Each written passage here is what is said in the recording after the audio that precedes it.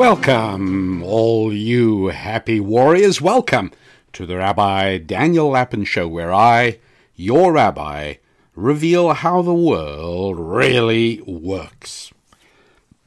And one of the ways in which the world really works is that we human beings build monuments. Now, it is also true that we demolish monuments. Sometimes these are monuments of our enemies. These are monuments of Saddam Hussein that were pulled down by victorious U.S. forces in Iraq, and similar things happening elsewhere, all the way to the demolition of Confederate-era monuments in more recent times. I should say the lamentable destruction of monuments. I say lamentable not because I am a supporter of slavery. No, of course not. I say lamentable because when you build monuments to your history, then things that are part of our history are retained. And this idea of whitewashing history is Stalinist. This idea of photoshopping news pictures to convert reality to the official party propaganda line. And again, removing these in an attempt to ameliorate the fury on the left just made no sense. That kind of surrender is something I generally do not recommend. In the same way, I never recommend pointing an empty gun at anybody, which is another way of saying issuing an ultimatum with absolutely nothing behind it. All right, it's just a sad thing. I had a very good friend once, a gentleman older than I was, who'd had a very distinguished career, as far as I knew, at a large banking firm, an investment banking firm, whose name you would definitely recognize.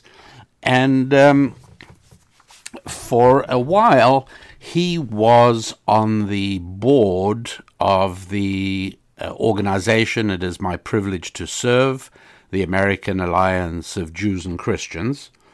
And at some point, and it was over I think it was over an issue as to how central Israel and Israel issues would be in the affairs of the American Alliance of Jews and Christians.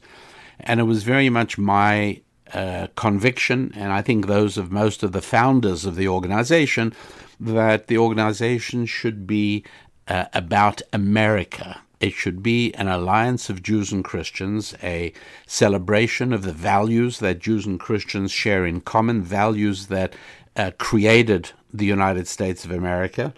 And this particular individual, if I remember correctly, was very insistent that as part of the mission, Israel should play a role. Well, today Israel has become a barometer, a sort of moral barometer of world opinion. And where a country stands with respect to Israel, I find, tells me a whole lot about its economy, about its role vis-a-vis America in the world, lots of things. But back then, this is a few years back, that wasn't the case. And so I held out very strongly that that was not something I wanted to do. And so I should also mention that I was always puzzled. We spoke many, many times, and I asked, but I never got an explanation or an answer as to why he left that large investment banking firm based in New York. Because generally speaking, people who served in that and eventually became partners were set for life. You know, it didn't make sense to leave. And at any rate, back to the board story, what happened was that he issued an ultimatum to me. And he said to me, if you don't agree with me to make Israel central to the mission statement of the AAJC, then I'm going to quit the board. And, my reaction was almost instantaneous. It was almost without thinking. If I would stop to think, I might have thought, it's possible I would have said, well, is it really worthwhile losing a good man over over something like this, which is really more theoretical than practical? But I have such a deep ingrained resistance to surrender to ultimatums that I immediately said, well, on behalf of the rest of the board, we accept your resignation. And that was that. I acted on that immediately. We ended his formal leadership relationship with the organization, although to his credit, our friendship endured and his support of the organization continued. But sometime later, we were having lunch together in Los Angeles, and I remember sitting down with him and, reminiscing a little bit and saying how sorry I was that his relationship with the organization had to end. And then all of a sudden, I had an epiphany, a startling insight. And all of a sudden, I said to him, is it possible, have we just landed on the answer to a mystery I've always had about you? He said, what's that? I said, are you no longer with such and such an investment bank in New York because you issued them some kind of similar ultimatum? And he was silent for a few moments, and looking very poignant, he nodded his head and he said, yes. And so to lighten the moment, I just, you really got to stop doing this. But that's what happened. Yeah, don't issue ultimatums. A really, really bad idea.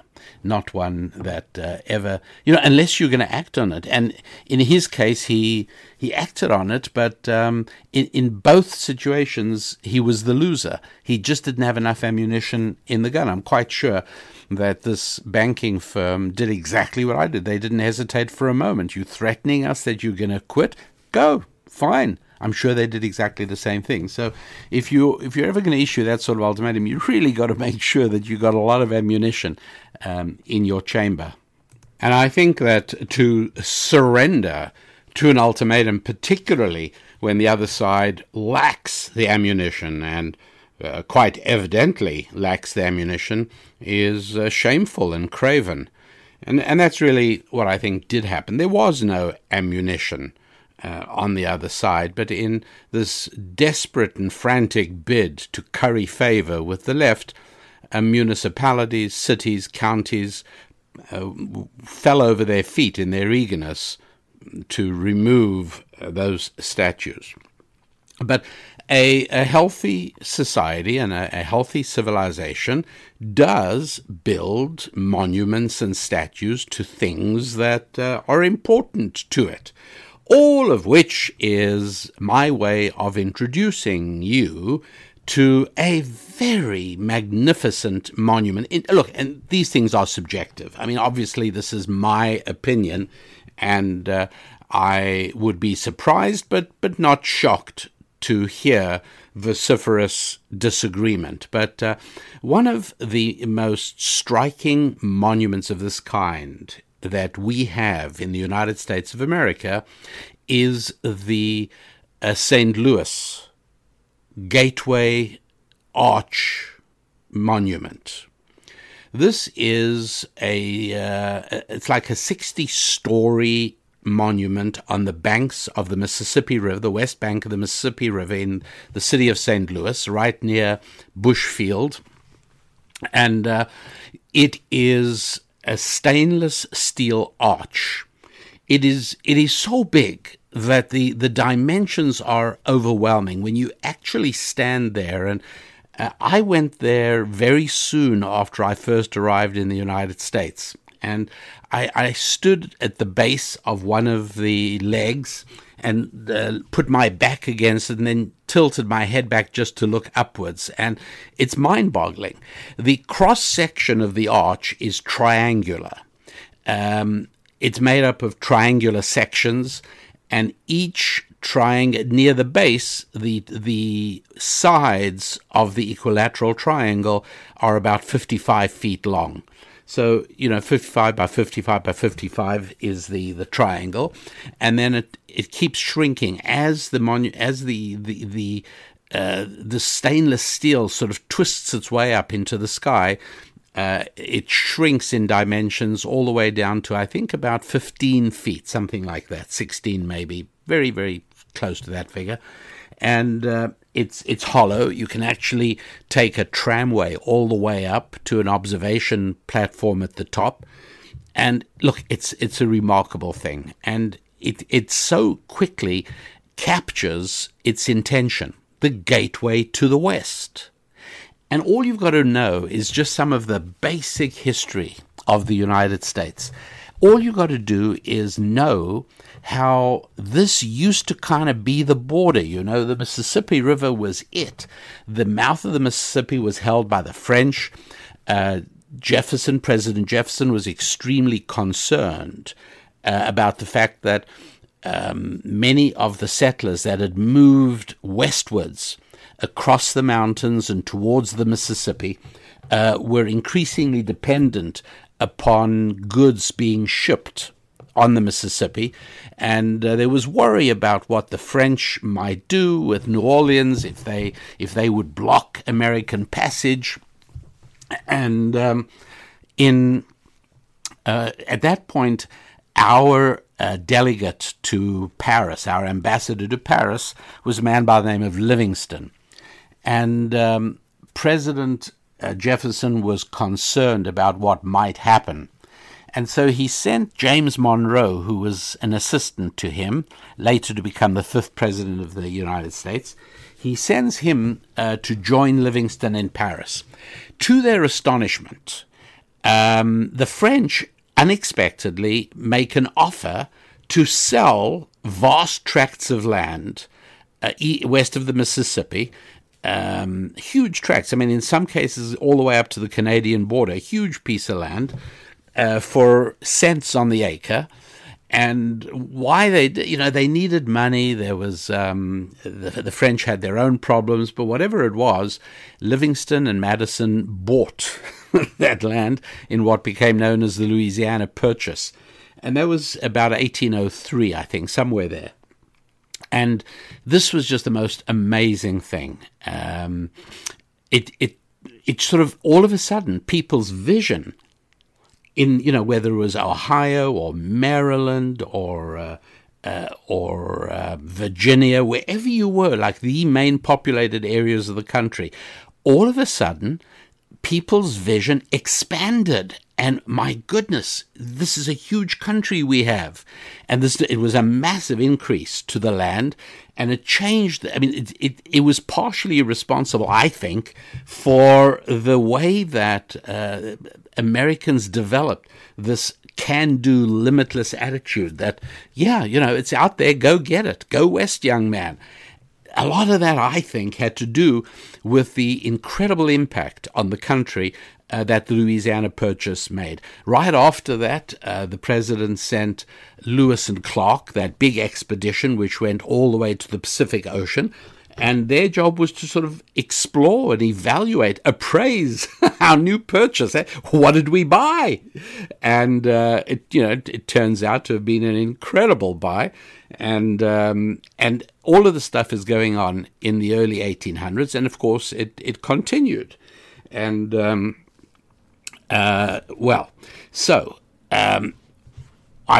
am I telling you all of this? Well, the idea was to come up with a monument that would capture for our time and to help us understand and to help future generations understand how magnificent this looking west concept was.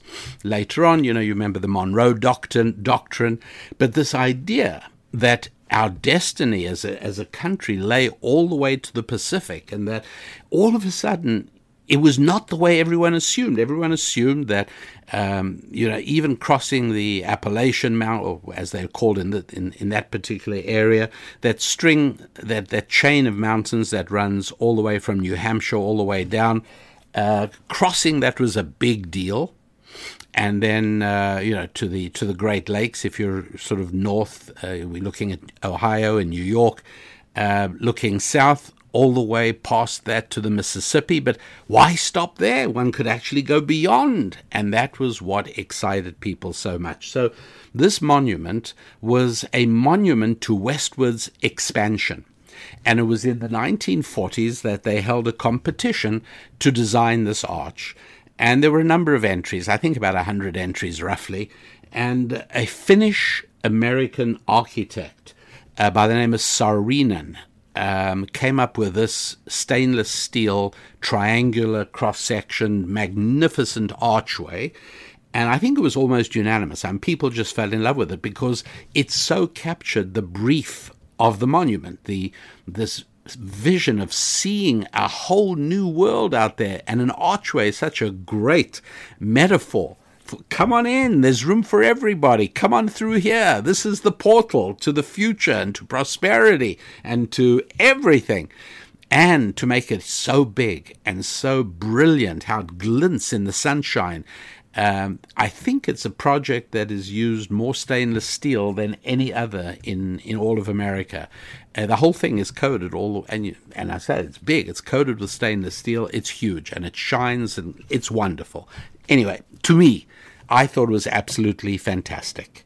Why do I tell you all of this? Because the visitor center, which used to speak about everything I've been talking about, has suddenly and recently been totally upgraded and changed. And you won't be shocked to hear that the description of the arch and what it stood for and the Louisiana Purchase and all of these glorious moments in American history have been recast in dark, dystopian, gloomy terms. And I'll tell you exactly what that looks like in just a moment coming back. The website, RabbiDanielLapin.com, and I urge you to please join us there. And first of all, take a look at a package for transforming financial destiny. It's called the Income Abundance Set, and you can take a look and read about that. For anybody in your family who is, just graduated, who's starting the real world, who's starting a job or starting to build a career or now deciding to make some money, or somebody who's been around for years and hasn't done well and wants to re-look at the wonderful world of making money, all of that at the website if you look at the Income Abundance Set. Also, would love to have you subscribing to our mailing list because that's the way we stay in touch. Anyway, RabbiDanielLapin.com. Let me not go on too much about that. It's right there, and I'll be back with you in just a moment. Hi, everybody. Yes, we're back with the Rabbi Daniel Lapin Show, and I'm talking about the glorious Gateway Arch in St. Louis. So what happened was that back in 1935, Franklin Roosevelt made it a national park, and they named it the Jefferson National Expansion Memorial.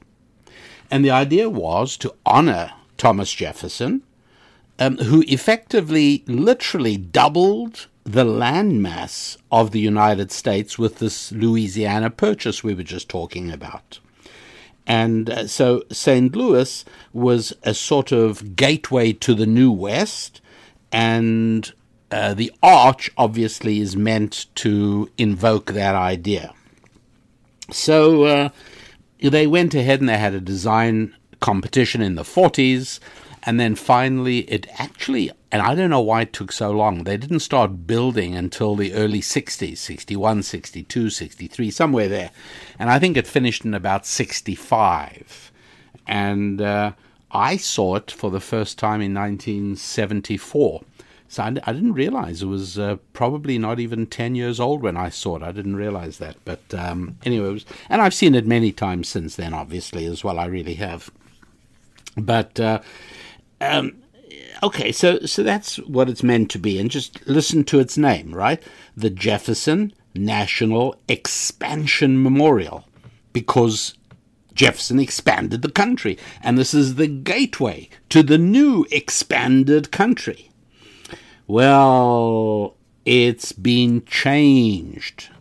In the year 2018, the name is no longer the Jefferson National Expansion Memorial, which, I remember it as that name, but now it's called the Gateway Arch National Park. That's all. Gateway Arch National Park. So it's taken out of context.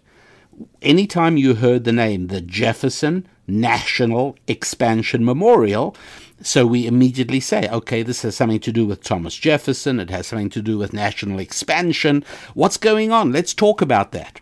But now it's ripped out of its historic context, and it's now called the Gateway Arch National Park. It is what it is. No past, no future. It's the Gateway Arch. There it is. Okay. No more national expansion celebration, right? That's gone. So the visitor center, the areas you walk through now do no celebration about the expansion, which I remember from seeing it back in the 70s. No, now it's all about the negative effect. You're not going to believe me.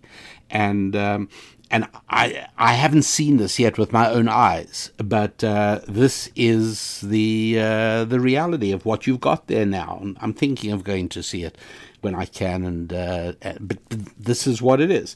All of that celebration of expansion has vanished.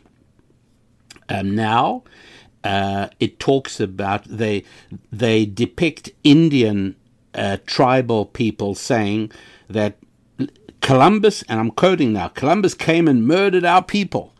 And there is absolutely no counter voice to that.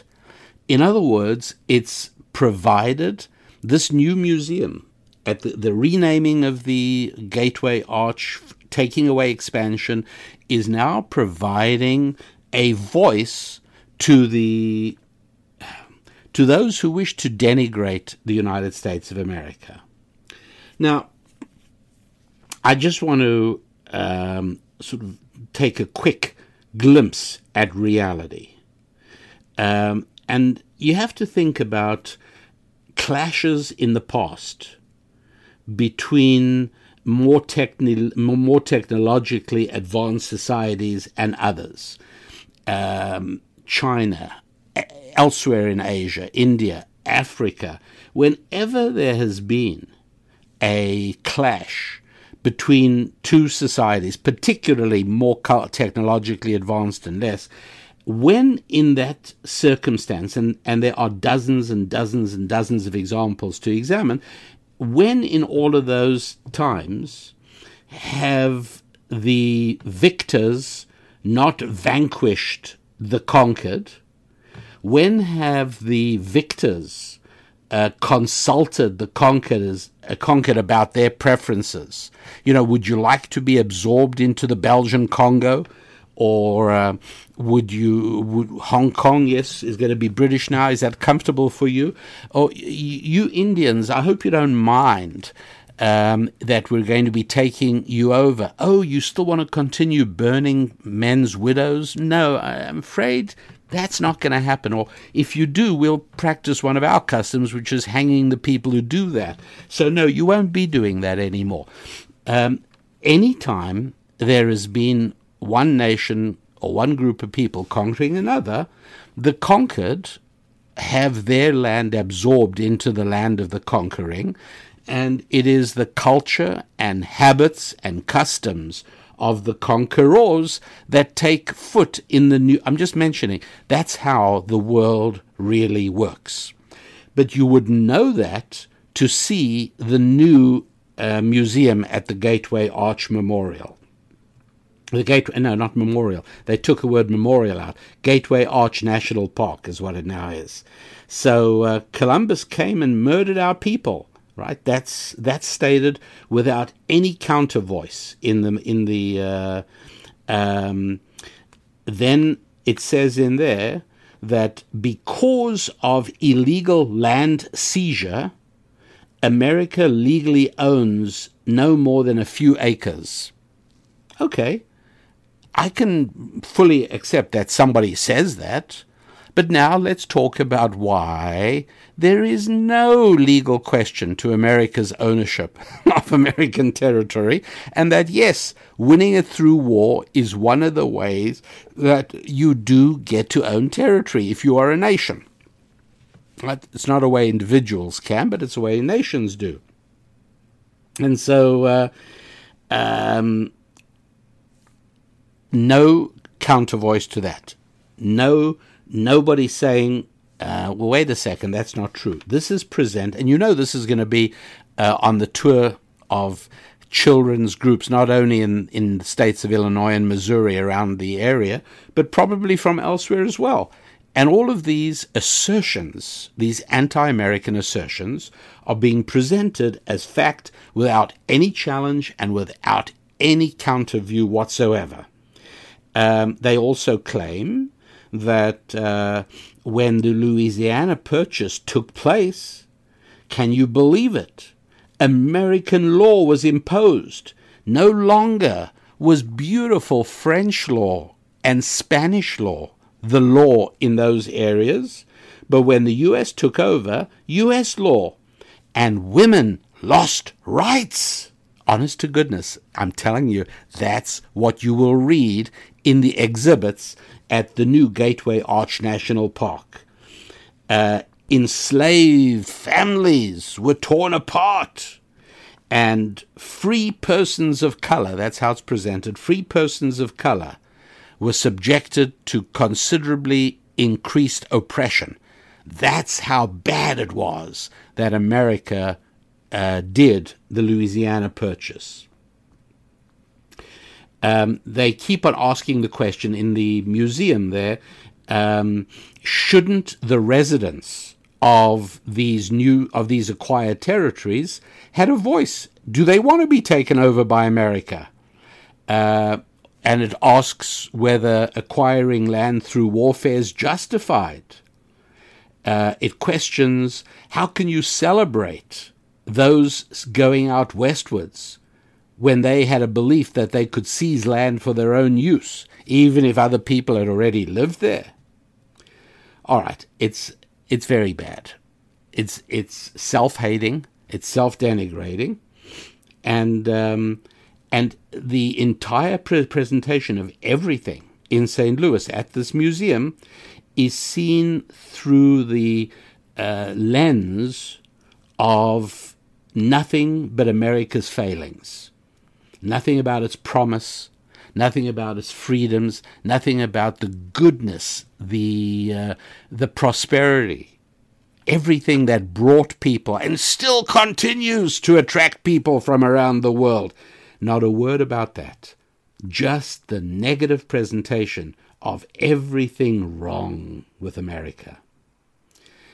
The design competition back in the 1940s that resulted in the design for the arch, that design brief said, we want a monument that would keep alive in the present and in the future the daring and untrammeled spirit that conceived of and made possible the territorial integrity and national greatness of the United States of America. That's what it said back in 1947. Well, the current museum at the Gateway Arch could hardly be more different from that. Okay, so what is going on here? And is there any connection whatsoever between what I've been describing that has taken place in St. Louis and the general assault on America that we find on the left throughout our culture? And how about the war on the family? In other words, is it possible that what we really are talking about here is a tendency to loathe that which is close to you, to loathe your family, to loathe your relatives, to loathe your people, to loathe your faith, your tribe, and to favor the alien, the distant, the strange, the further something away is from us, it's more appealing. Is that possible? Is that what we're talking about? I've mentioned before that Paul Johnson wrote a book called Intellectuals. And one of the things he points out as he identifies numerous intellectuals that have played such a role in shaping academic attitudes in the West, these were all people who are horrible to their families, horrible to their spouses and children, horrible to their friends, but they loved humanity in the abstract. Is it possible that the way that God created us is that we find it easier and more appealing, indeed we find it more seductive, to like the distant? It's much easier to be concerned about the poor of the world or the poor of the nation. But how about if there's someone in your family who needs help? Not nearly as appealing. It's a love of the distant in abstract form rather than the real and the close. And what it does is it completely abolishes the idea of a virtuous hierarchy. In other words, do I owe any more to my children than I owe to your children? That's a really important question, and it's one we have looked at in the past on this show. Do I owe more to my spouse than to you? Do I owe more to my relatives? Do I owe more to my own countrymen than I owe to people in other countries? Right? Now, that's different from saying, does God prefer Americans to Afghanis? I'm not saying that. Right? God is God. But me, as an American, I am supposed to care more about Americans than Afghanis. Because if you care about everybody, you end up caring about nobody. And that's why Judeo-Christian tradition emphasizes a hierarchy. If you have the ability to do something for other people, who should it be for? Okay, family, neighborhood, neighbors, friends, your faith community, people in your city, people in your state, people in your country. You've got to work outwards in concentric circles, in ripples emanating from you right in the middle. And that is how virtue is applied.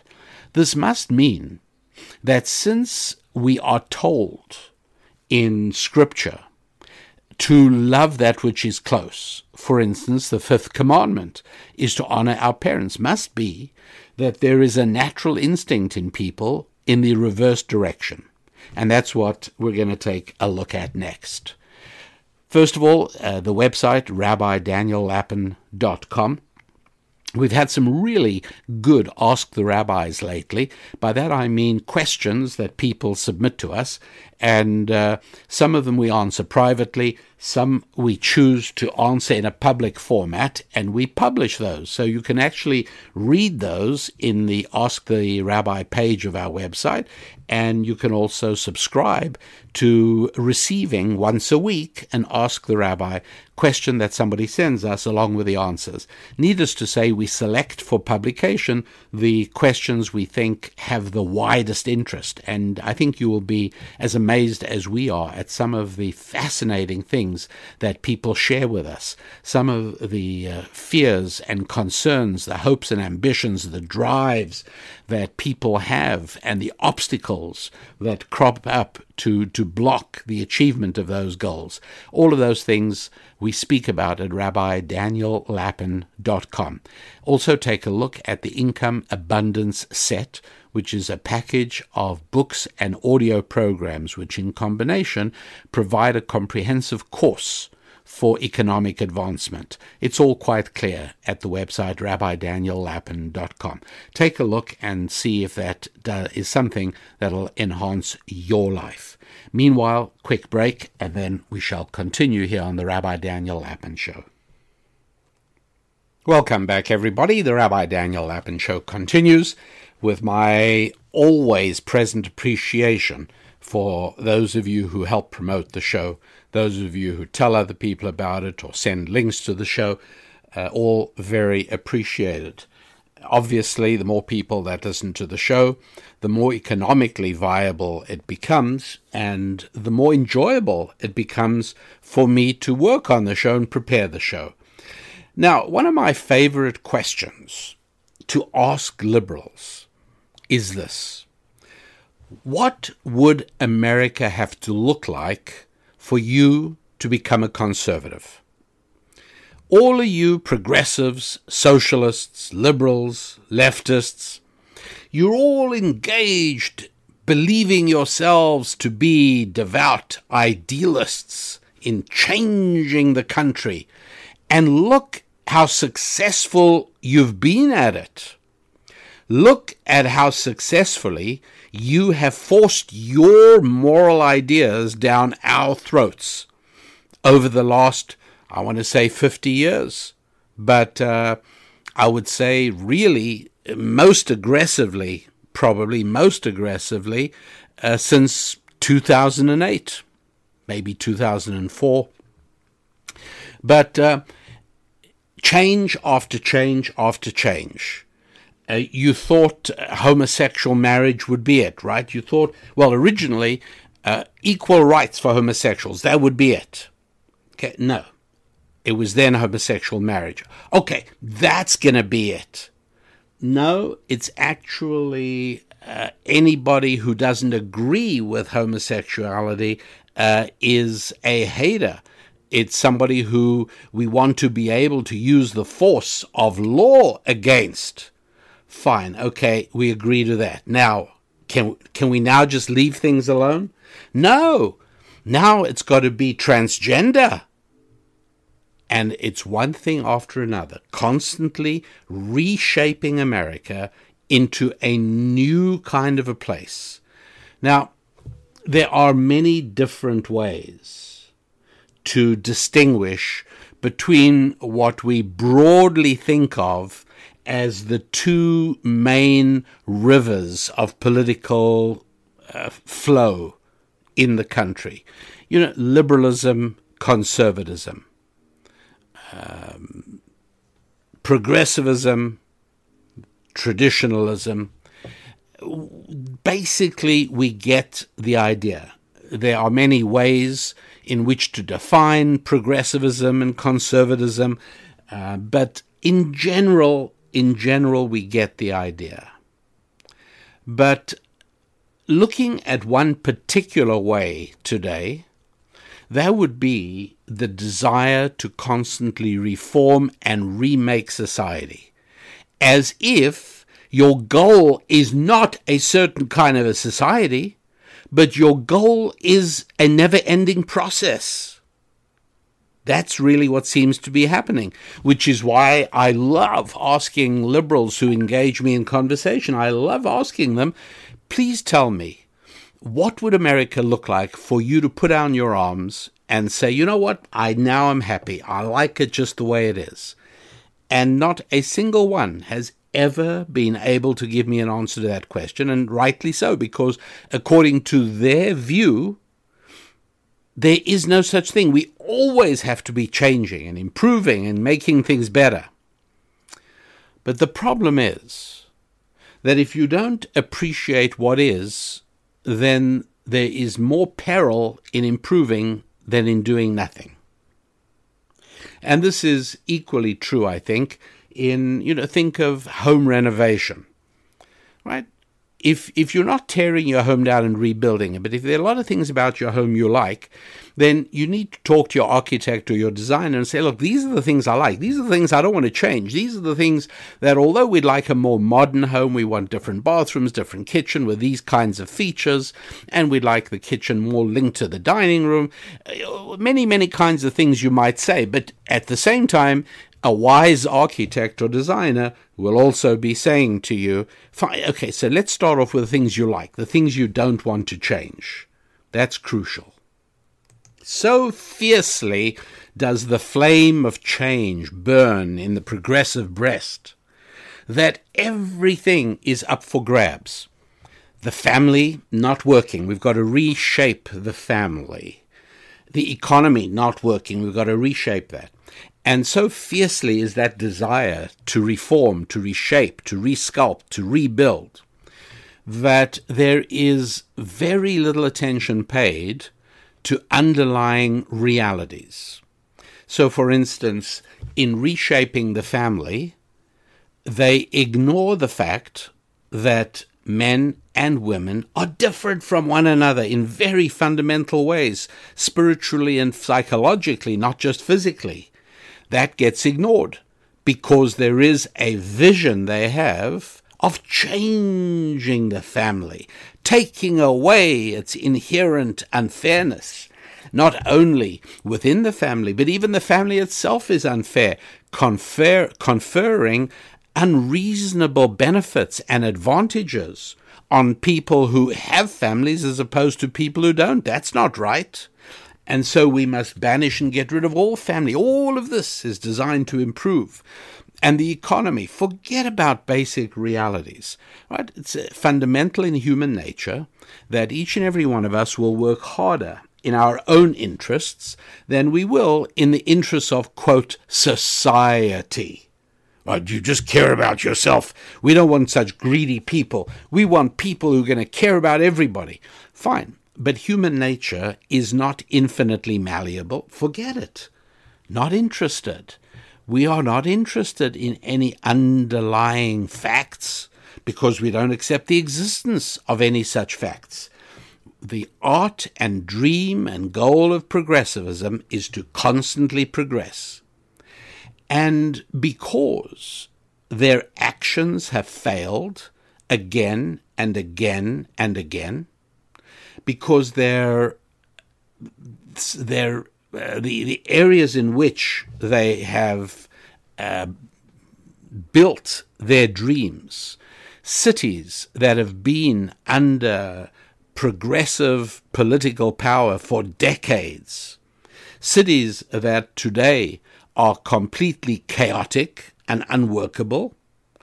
So what progressivism or leftism does in facing the flagrant failures of their actions, they turn around and request moral credit for their intentions. Oh, we believe in a fair society. Who can be opposed to that? Right, but while you are trying to make a, quote, fair society, you are destroying people's lives. Whether it's on a national level, whether it's what the Bolsheviks did in the old Soviet Union, or what the Chinese communists did in the 1950s, or what Castro did in Cuba, and for that matter, what's being done in many other places, both in and outside the United States. The goal is always progress and change. And if it damages lives and makes things worse, well, that's just a step on the way, because you can't possibly dispute the fact that everything that they are doing is with such moral, high-minded, noble intentions. And here's one of the clever things they've done, which is to confer enormous moral prestige upon the malcontent. The more unhappy you are, the more virtuous you are. The so-called protester is like the high priest of current secular church.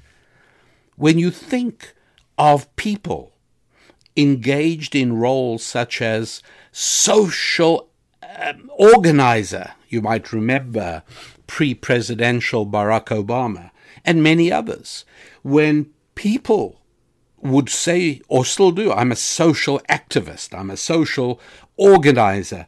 Everybody, ooh, oh, you are so highly moral. You are so selfless. You are so virtuous. But now I ask you to think, what might somebody have said had you told them in 1830? Right? It was a high time of American optimism, in the years following the Louisiana Purchase, or in, shall we say, 1958, years following World War II. Imagine during that time somebody would have identified themselves as, I'm a community organizer, I'm a community activist. People would have burst out laughing. What sort of job is that?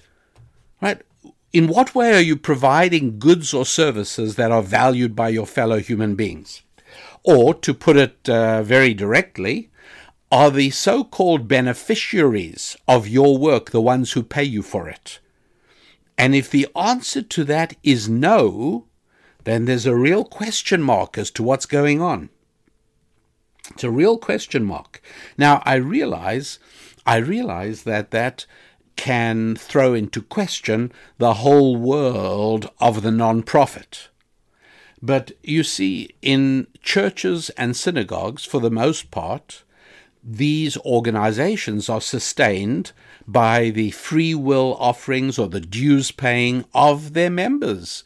And so it's the beneficiaries of the goods and services that pay for them. Now, I realize, obviously, that there are many non-profits that don't work on that model, right? The Red Cross is one, where services are provided to people who don't pay for them because the carrying costs of the organization are borne by other people. I get that, and perhaps another time would be a better time to discuss the role of the non-profit.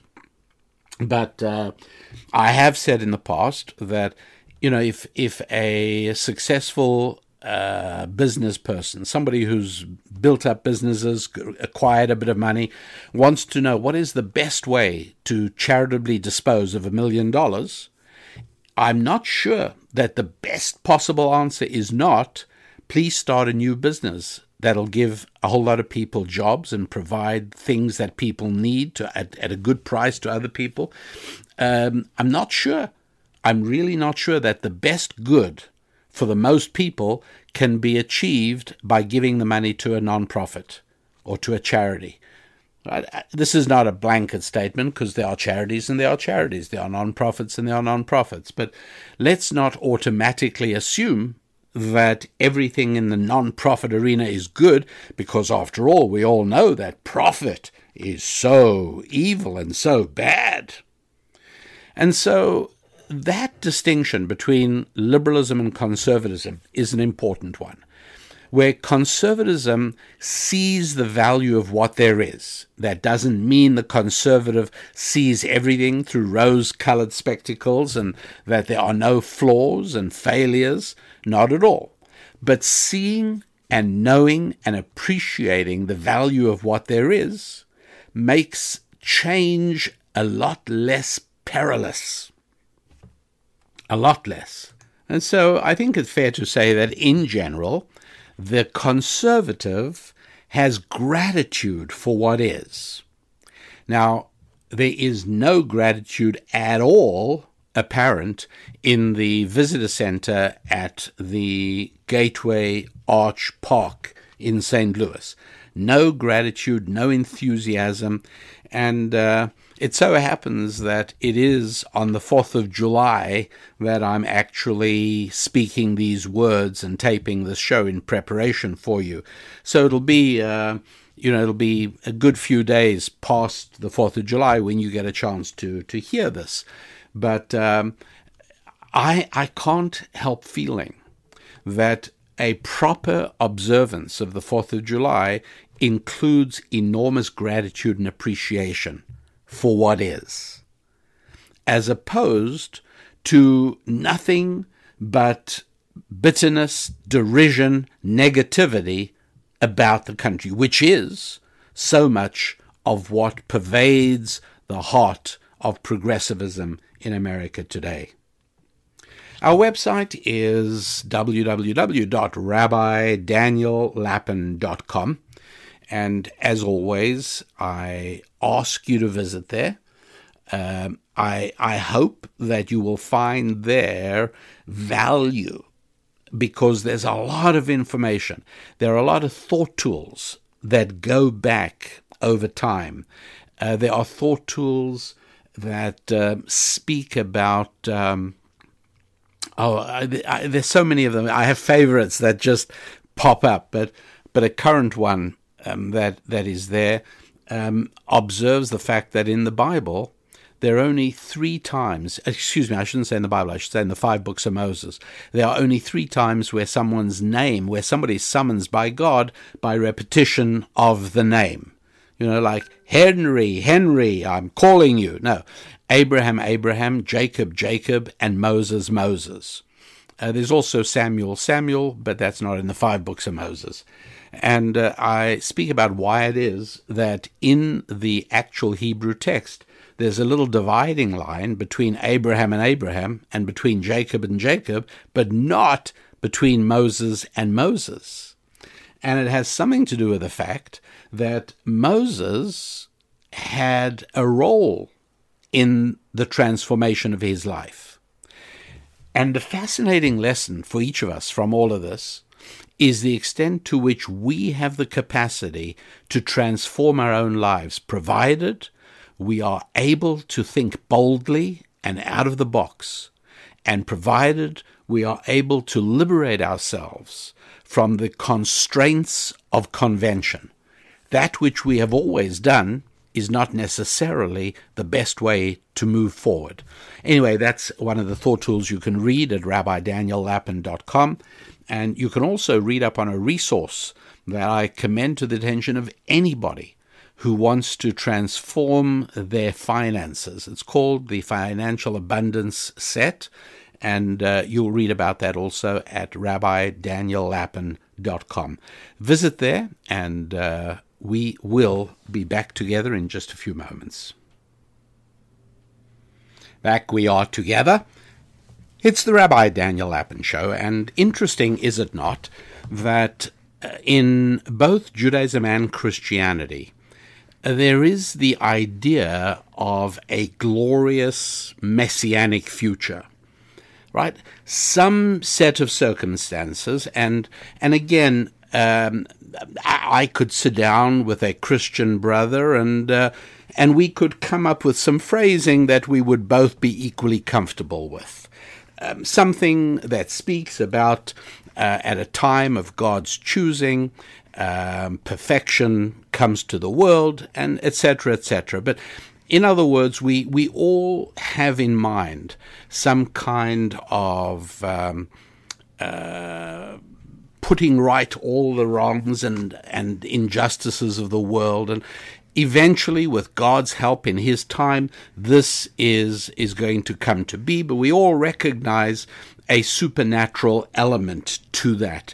It's not as if Judaism and Christianity, a biblical worldview, command us to devote our waking hours to the bringing about of a messianic utopia. God has a role in this as well. In His time, we are supposed to do whatever we can to bring about His kingdom on earth, and that means in terms of doing the things that we are specifically instructed to do and avoiding the things that we're explicitly prohibited from doing. But it's interesting that the secular world of socialism also has as its central theme the same idea of being able to bring about a utopia. The only difference is that there is no supernatural, godly, messianic element there, and so people have to do it themselves.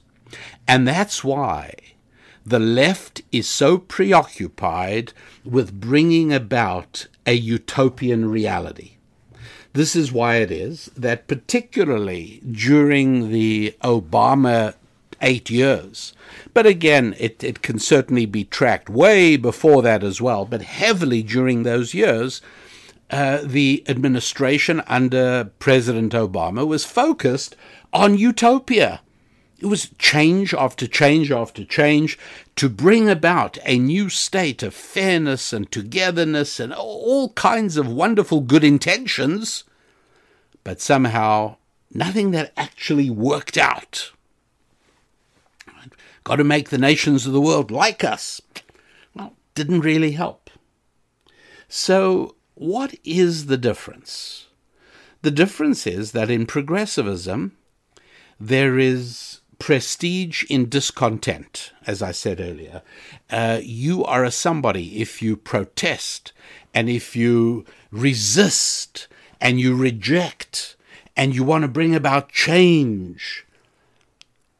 And you cannot answer the question of what would turn you into a conservative that just wants to protect and preserve. What would do that? The answer is nothing. Nothing ever would. And so these high-ranking occupations like activist or organizer, these things mean nothing whatsoever in the real world. They mean nothing whatsoever in the world of conservatism, as I'm going to explain in just a moment. But they mean an awful lot in the world of the progressive.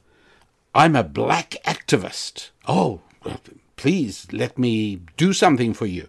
I'm a Jewish activist. Don't think they don't have them. They have people who describe themselves as Jewish activists.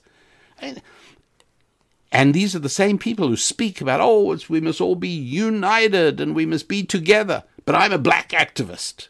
Right.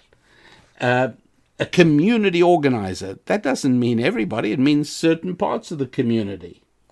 So it's a very, very different. Let me read to you from the Virginia Declaration of Rights. This is from the summer of 1776, just before July. This was in June 1776. And this is what they wrote then. It still exists today. That all men are by nature equally free and independent, and have certain inherent rights, of which when they enter into a state of society, they cannot by any compact deprive or divest their posterity. In other words, there are certain inherent rights which you cannot give up. Namely, and what are these? The enjoyment of life and liberty, with the means of acquiring and possessing property. Interesting, isn't that? And then the last few words are, and pursuing and obtaining happiness and safety. The enjoyment of life and liberty with the means of acquiring and possessing property. Now, there was a psychologist, he was an author and a psychologist. His name was William James, and he lived towards the end of the 19th century. And in 1890, he published a book called The Principles of Psychology, which I love. And by the way, I think that anybody who still thinks that there is any value in Sigmund Freud's psychology and psychiatry is out of touch with reality. William James did have a much more correct understanding of how the human soul works than Sigmund Freud, who didn't have a clue. So let me read to you from a few words in the 10th chapter of this book called The Principles of Psychology by William James. I really like these sentences. Here it comes. In its widest possible sense, however, a man's self is the sum total of all that he can call his, not only his body and his psychic powers, but his clothes and his house, his wife and his children, his ancestors and his friends, his reputation and his work, his land, his horses, his yacht and his bank account. All these things give him the same emotions. If they wax and prosper, he feels triumphant. If they dwindle and die away, he feels cast down, not necessarily in the same degree for each thing, but in much the same way for all. That is so true. And so, to that extent, a government that allows people to go ahead and make prosper their bodies, their intellectual and spiritual abilities, their clothing, their house, their property, their family, their relationship with their past and future, their children, their relationships with friends, their bank accounts, etc., etc., etc., as William James said, a government that allows a man to go ahead or a woman to go ahead and make those things prosper is great. But a government that tries to restrict that area in the goal of trying to achieve a utopian vision, really bad, really very destructive. The fact is that most of the time, wouldn't it be true to say that you and I are not sitting around trying to plan utopia? We're not trying to figure out what other people should be doing in order to improve society and to change the country and make the world a better place. I don't think we're really doing that. Most of the time, we're sort of evaluating the actual concrete choices we have before us. We're choosing how to make money. We're choosing how to spend it. What should we buy? What should we sell? We're thinking about our careers. Can we improve our careers? Can we do something about them? We might be trying to form friendships. We might be trying to form romantic alliances. We might be thinking of getting married and starting a family. We're trying to maybe find a home. We're not trying to build utopia. We're doing the things we care about. We might be getting together with friends for a 4th of July picnic or a barbecue. That's important. It's more important than trying to improve the world, because by doing just that, we are improving the world. And that is why the United States Constitution is only 4,600 words, not even 5,000 words. That's very short, you know. You know, the country in which I was born, South Africa, struggling valiantly to make a go of it. The South African Constitution is 60,000 words. America's not 5,000. Under 5,000, South Africa 60,000. How about the Constitution of the Russian Federation? Also 60,000 words. How about the European Union? It's not even finished yet, and it's more than 60,000 words, much more. And nobody for a moment thinks that those constitutions actually mean anything. And so in South Africa, when Julius Nerema gets up and says it's time to strip land away from white people and give it to black people, nobody gets up and says, hey, wait a second, that's against the Constitution. Because the Constitution doesn't mean anything. And in the Russian Federation, anybody who was locked away, or if the government decided to execute somebody on the streets of London, nobody said, wait a moment, that's against our Constitution, because it didn't mean anything.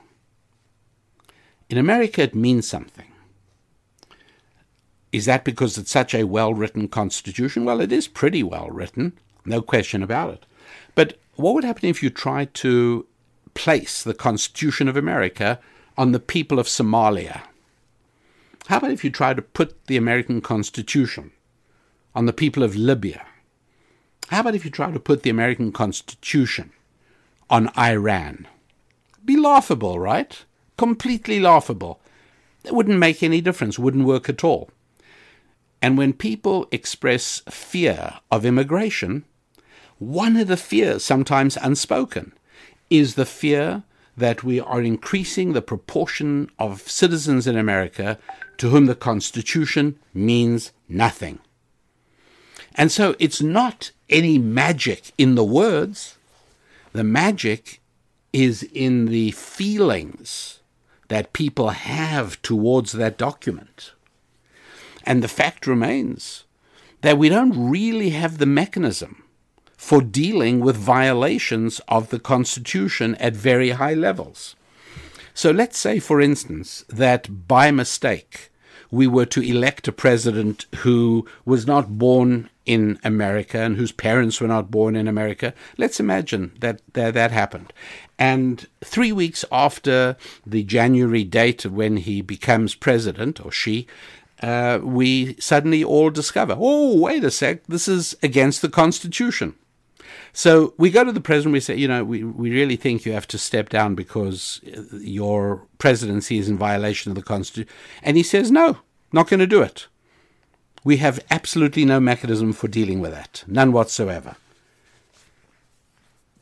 And likewise with other aspects of it. And so its whole force and its power is the result entirely of the hearts and souls of American citizens. That's one of the fears that people have about a change in the nature of America.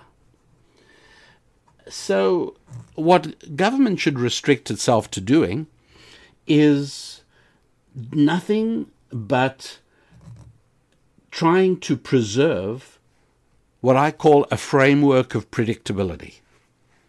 Right? Don't impose these huge changes. Don't change the definition of marriage. Don't impose huge taxation changes. Don't impose huge medical. All of these things impact predictability. And when predictability goes down, people are less able to do those things in their lives that they want to do, to further their own interests, which is exactly what we should all be doing. Because in furthering our own interests, within a world of a free market and law and property rights, we cannot do those things without also serving our fellow human beings. That's what we should be doing. G.K. Chesterton, great Catholic writer. By the way, if you enjoy fiction, take a look at his Father Brown series. I've recommended that in the past. I recommend it again. But one of the great things he said was how sad it is that we have this horrible modern trend of sacrificing the normal to the abnormal. And there it is. Because there are a few guys who decide they want to be women, we have to upend student athletics. Because guys who so-called change to women and then compete in athletics as women, in spite of the fact that they have enormously more significant muscle and strength and size abilities, fine, sacrifice the normal to the abnormal. It doesn't matter. Because there are some men who want to use the women's bathroom, sacrifice the normal to the abnormal. Because, well, I could carry on, couldn't I? And so could you. So you don't need me to do that. But just remember G.K. Chesterton's, the tragedy of the modern project, of modern progressivism, is its tendency to sacrifice the normal for the abnormal. And that's really what it is that we're talking about. So that's as far as we can go for today.